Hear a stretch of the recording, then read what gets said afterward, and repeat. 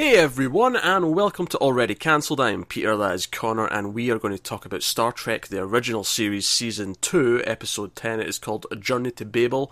Full spoilers for the episode, as always. So this was a prominent episode because it introduced us to Spock's father for the first time. And his mother as well. I never remember his mother. I was actually almost surprised to see his mother. I'm like, oh, we actually meet his mother. I wasn't expecting that. She just doesn't feel as important, does she? Yeah, we always talk about his father. We got his father recast as a younger Vulcan in Discovery, but you have had his father mentioned so much, whereas here, his mother's here too. So that was fun. So the plot of this episode is that the Enterprise is transporting a bunch of delegates from all different members of the Federation, so all these different species and civilizations, because they're going to a conference in which they decide if this other planet or race, Corridon, is admitted into the Federation. So kind of like the UN, letting in a new country member kind of idea. And they are picking up all these people. They pick up Sarek and his wife at the start of the episode, although Spock neglected to mention to Kirk and McCoy that these were his parents, because Kirk even says, hey, Spock, we'll be here for 2 hours if you want to beam down quickly to the planet and see your parents. He's like, well, you see, and obviously I know Sarek's his dad, so as soon as Kirk said that, I'm like, oh, he doesn't know. Oh. Yeah, I was the same. It's like, this is interesting. I'd forgotten this detail.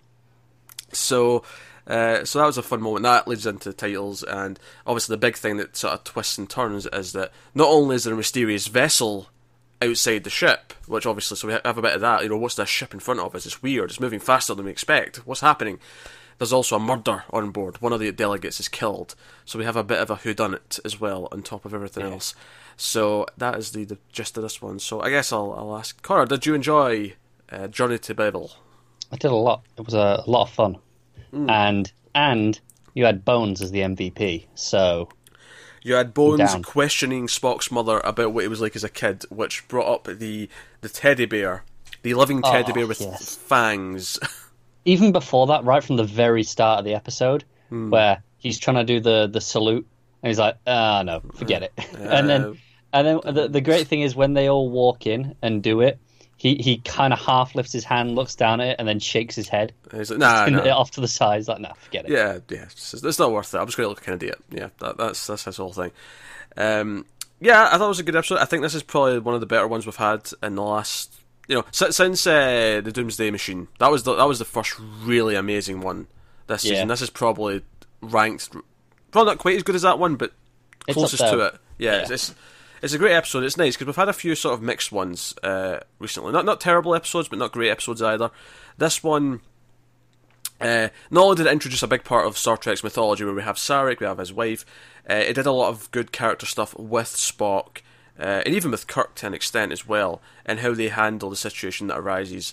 It's all about Spock, like, is he more Vulcan than human? Is he more human than he lets on? And his mother seems to think so. His mother is kind of prodding at that throughout the episode.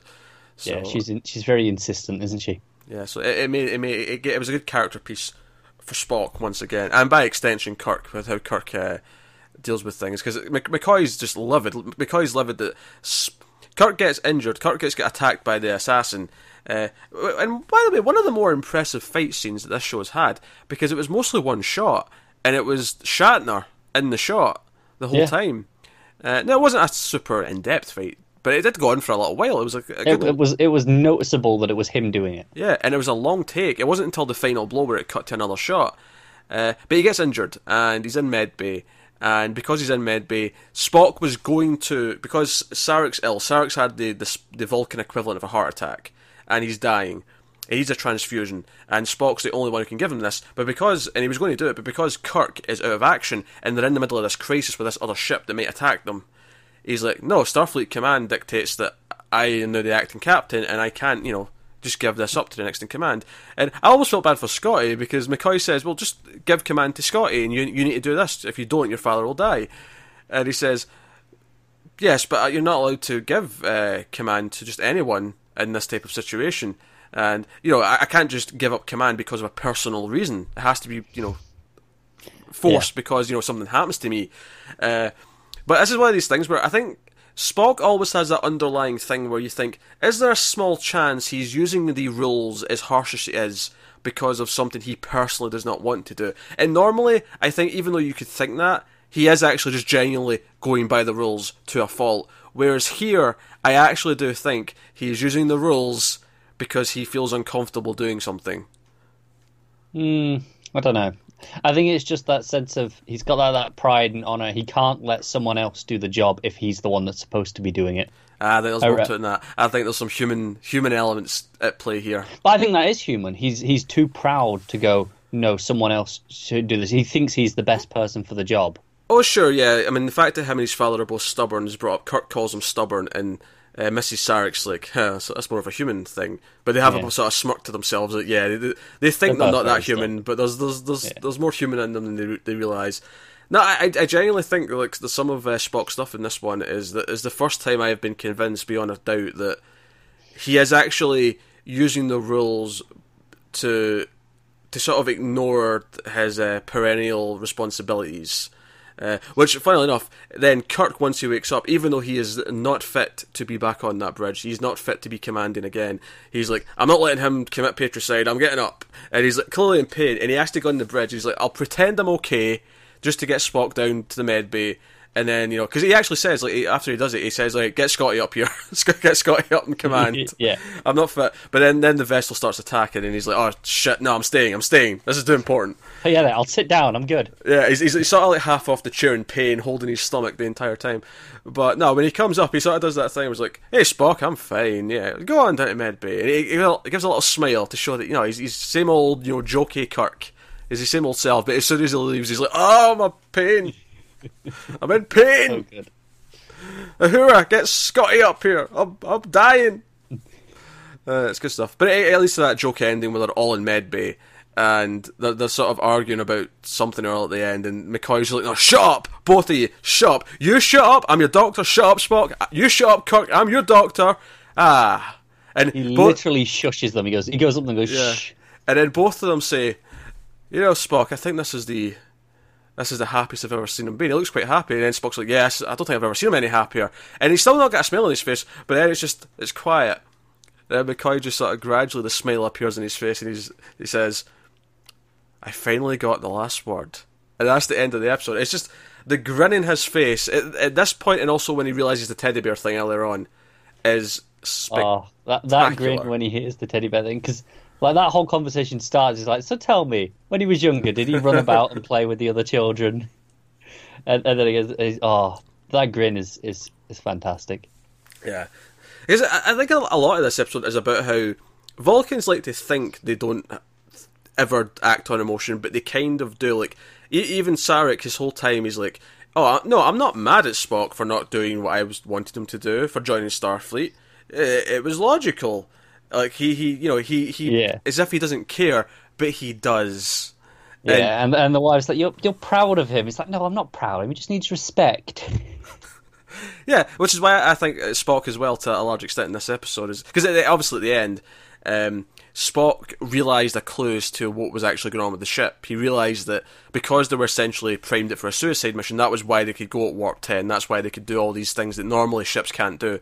Is because they had no intention of surviving. They had, if they blew up as they tried it, they were okay with that. Yeah.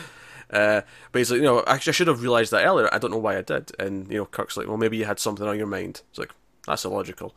But no, he did, because he actually did care that his father was dying, as much as he didn't want to admit it. And that's why I think throwing himself into command was his way of saying, no, I am still Vulcan, I don't care about this, because this is logical.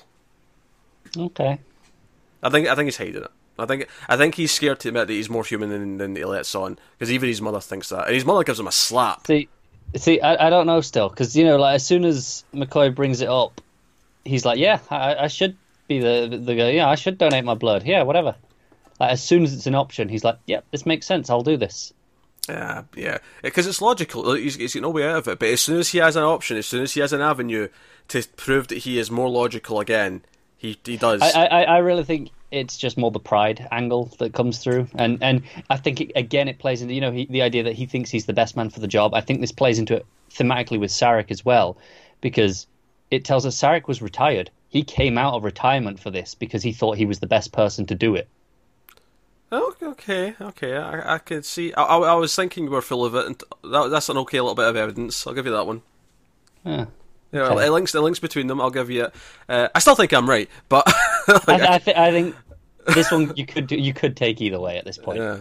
That's just kind of why, because I think a big part of Star Trek's appeal to me, beyond the stars and the trekking, like a big part, at least the original series, is like Spock's humanity and how it kind of grows and it becomes more apparent as it goes on. And I think for me this was a big step in that journey. The fact that Kirk even says to his mother, "Oh, he's my friend. He's my best officer. He's my friend," and she's like, "Oh, I'm glad he's got a friend." Almost like he's never had one. I think what's interesting is we're taking that moment in complete opposite ways, but ultimately the result is the same. It's both. It's in the idea that it's something human that's driving his motivation, regardless of which way it goes. No, that's fair. Sure. Yeah, that's a complete sense. I think a big part of him is denying that he's like, he likes to pretend that he's not human at all. Because it's funny, because his mother, for the first time, actually says to him in this episode, "You're not really human, and you're also not really Vulcan. You're to Vulcans, you're not really a Vulcan." And it's funny to hear that, because to us, he has always been the Vulcan. It's like, because we are human beings, and because he's the one who's different. No, he's the Vulcan. He's so weird compared to everyone else, especially to us as an audience, because we don't have any of this at all. This is just a species that doesn't exist. So he is the weird one. He's the one that's different. Right. But to them, they go, "Yeah, he's a bit human, isn't he?" Yeah. So I think that's kind of a fascinating thing to explore. That even to Vulcans, he's not. He's seen as kind of an outcast. And I never really considered that him joining Starfleet was also a part of that, but it kind of is to an extent. It's in a way it's choosing his human heritage over his Vulcan. Because he wanted to join the Vulcan Science Academy, which would have directly kind of chosen that path. But while Starfleet isn't like entirely human, but it's very much like, okay, that's the choice. You're that side of the family. You could argue that there's obviously the Federation's made up of all these different, races and species and stuff, and it's not just humans. It's equally like I imagine Starfleet has ships that are primarily, another race. Like, I can't think of any who are in the Starfleet. Right? We always meet the enemies. We never meet the ones that are in the race. Do you know what was really annoying me as well? We heard of at least two of them in this episode. We did. We had Pigface. Yep. Which is not the name of the race, but that's what I remember. And we had the blue dude who one of them turns out to be an imposter who's the assassin. Yeah. We had Gav was the pig guy who gets killed. Yeah. And we had Thelev, who's the assassin, who's the blue race. I cannot for the life of me remember what either of those races were called. But they're both Federation species. That's true. We had tons. I mean, technically, we had tons of them in the background and just walking around and stuff. Those two were quite main ones. Yeah, obviously because we met them, we had conversations with them. We had debates with them. Yeah, it turned out, by the way, because we're kind of glossing over why the assassin was doing anything, because that wasn't really the focus of the episode. The focus of the episode was this emotional sort of struggle for Spock and by extension Sarek, and then of course McCoy and Kirk's play into that. But the assassin was his race, the planet that was going to join the Federation. They have dilithium crystals. And it was interesting how last week's episode of the original series, we learned about Zefram Cochrane, and then in Discovery this past week they mentioned Zefram Cochrane. We thought, that was nice timing. And as much as obviously dilithium crystals are always a constant thing in Star Trek, the last episode of Discovery also talked about a planet that had dilithium crystals on it. It was funny. Was quite a big focus, wasn't it? And it was the same here. I noticed that as well. But sure enough, so because it's not a Federation, but it has a lot of these dilithium crystals, it's not regulated, and therefore there's a lot of illegal mining going on. Whereas if I'm not going to lie, it sounded a bit like a protection racket. The Federation going, "Here, come here, we'll give you some protection, and you can give us 40%. Yeah, but is that better than the dangers of all the illegal stuff going on? Like, other people going in now a lot more That's what the mobsters say. It's regulated, they're giving jobs, and they'll probably build them a better infrastructure and give them better plumbing and whatnot. It's a lot different. I'm just saying. You've been watching too much of The Dish. You're comparing everything to what the mobsters do. Yeah. Husbands and pimps, they're all the same. Federation, the mafia, all the same. It's all the same. Oh, dear. Yeah, so that was fun learning a bit more about this Starfleet. It was the idea of like a new species or planet getting into the. I don't know how to count it because like if a species is on multiple planets already, like you would talk about the species, the race joining the Federation. Yeah, I think it was more the planet itself. Yeah, which probably implies that they're just on one planet. Because to be fair, I think humans. They're obviously spread throughout the Federation now, but I think human beings as a race, you just associate them with Earth in this. Yeah, that's their home. Vulcans come from Vulcan and so forth. I just wonder, do we encounter a species at some point that is naturally already on 3 planets, because that's just how they, the 3 planets were close together. They all kind of developed together, and no, I see what you're saying. They've had space travel between them for so long that they're just all kind of one big pot of the same people. Yeah, I guess then you'd have to name them after the system rather than an individual planet. Or maybe that was actually a bit convoluted what I said. More likely would be just that they grew up in one planet, but there was an empty planet right by, if we colonized Mars. Yeah, but it had been on so long by the time that this went on that they were both equal. Yeah, it's like Earthens and Martians were just 2 sides of the same species, kind of idea. But there's lots of fun little things in here. I was at McCoy. I thought the action was quite good. Actually, there was a point early on when Sarek's arriving, and we have this sequence of the shuttle, the Galileo coming in. Yeah. I think the second one's called Columbus. I think I noticed that was Columbus on the other one, but I could be wrong. But the Galileo comes in and lands in the dock, and it spins round. And this looks so... Because this is obviously the remastered version we were watching with all the new CG effects. And this is one where I'm like, I wonder what that looked like in the old... And obviously the Blu-ray's got the angle button. You can just switch it, and you can just see. So I actually went back for 30 seconds and just watched that again in the old effects. I was just curious. I wanted to see what that looked like. It looked not bad, to be honest. It was, it was a model, and... arguably the space element looked a bit better, to be honest. Oh, okay. But the ship and the turntable, I think it's down to taste. It's do you prefer it looking tactile, or do you prefer it looking sleeker, I guess. I think honestly it's up to taste. It wasn't clearly worse or better. I think it's just down to which one do you think... Just different. They both look fake, I guess is what I'm saying, but which one do you prefer to look at? I mean... We haven't really talked about the remaster very much, but I think it's done a really good job of feeling like it's of the time. Yeah, they kept it simple, because even in the new version of this scene, it feels too clean to be realistic. Yeah, and it still feels like, okay, this could have been done. It doesn't feel like it's a stretch to say that this is from that time period, even though we know it's not because it's update effects. It's mostly kind of just seemed like to keep things consistent. Yeah, honestly, the biggest thing difference for me in terms of whenever I've checked between them is that planets, when they see a shot of a planet, they look much better in the new version, because in the last version, in the old versions, it was they look kind of just like this blobs of smog, and whereas the new ones look like actual planets with cloud formations and stuff. Whereas before it was almost like someone had gotten some pastels, and just sort of coloured in a circle.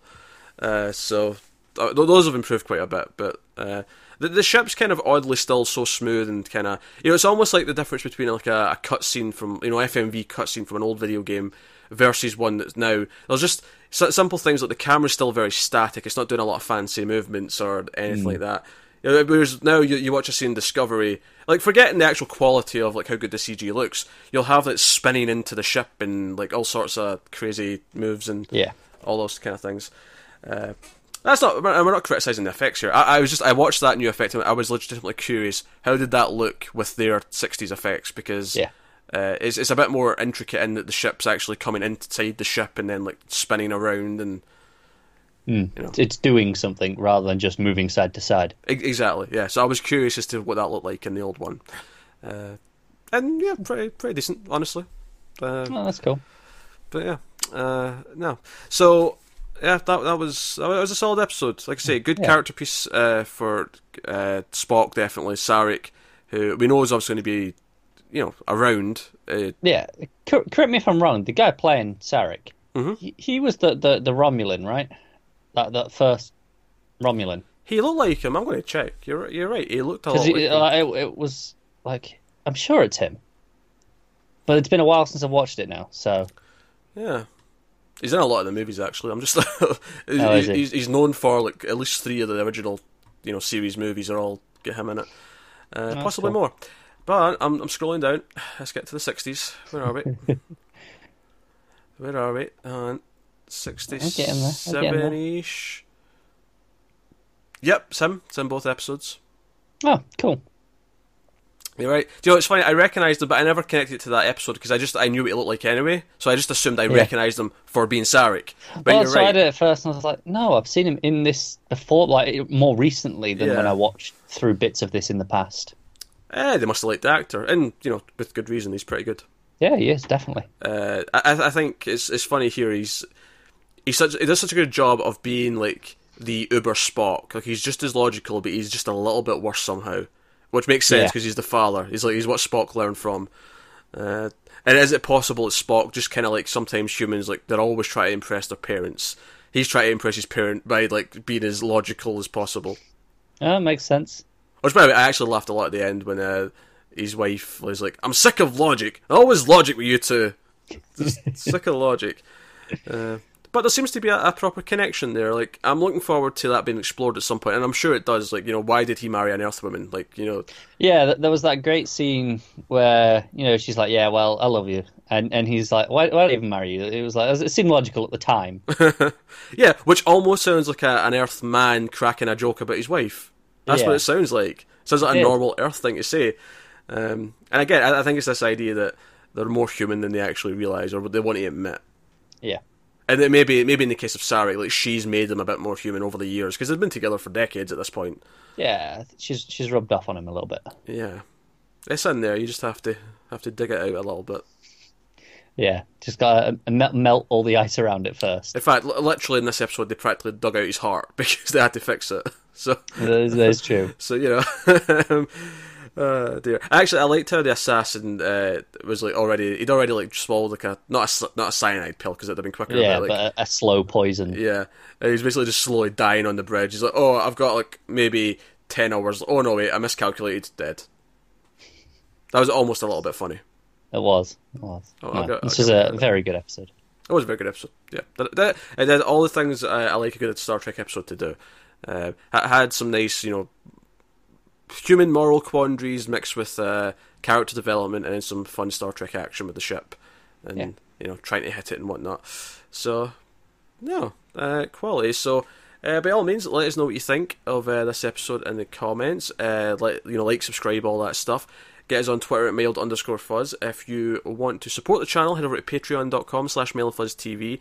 You get these Star Trek reviews a week early as well, just for $1 in the dollar tier. So if that appeals to you and you want to support us a little bit, you know, you can throw $1 our way. Or you could throw a little bit more and see what else is there if you like our other content as well. But you can do that. There's also an audio feed for these Star Trek reviews now, if you would like to check out that. Just search Mail of Fuzz TV on your iTunes or your podcast app and you should get to it. It's called the Star Trek Viewers Log because it needed a name beyond just the Star Trek reviews that we call it on the channel, but it's there. So yeah, that is us. So that has been Journey to Babel. Let us know what you think. I said that already. I sometimes do that. I'll forget I've done all the plugs already and I'll look back over. around. Yeah, that's us, guys. So thanks once again for watching or listening. We always appreciate it. Keep watching TV, and we'll see you next time.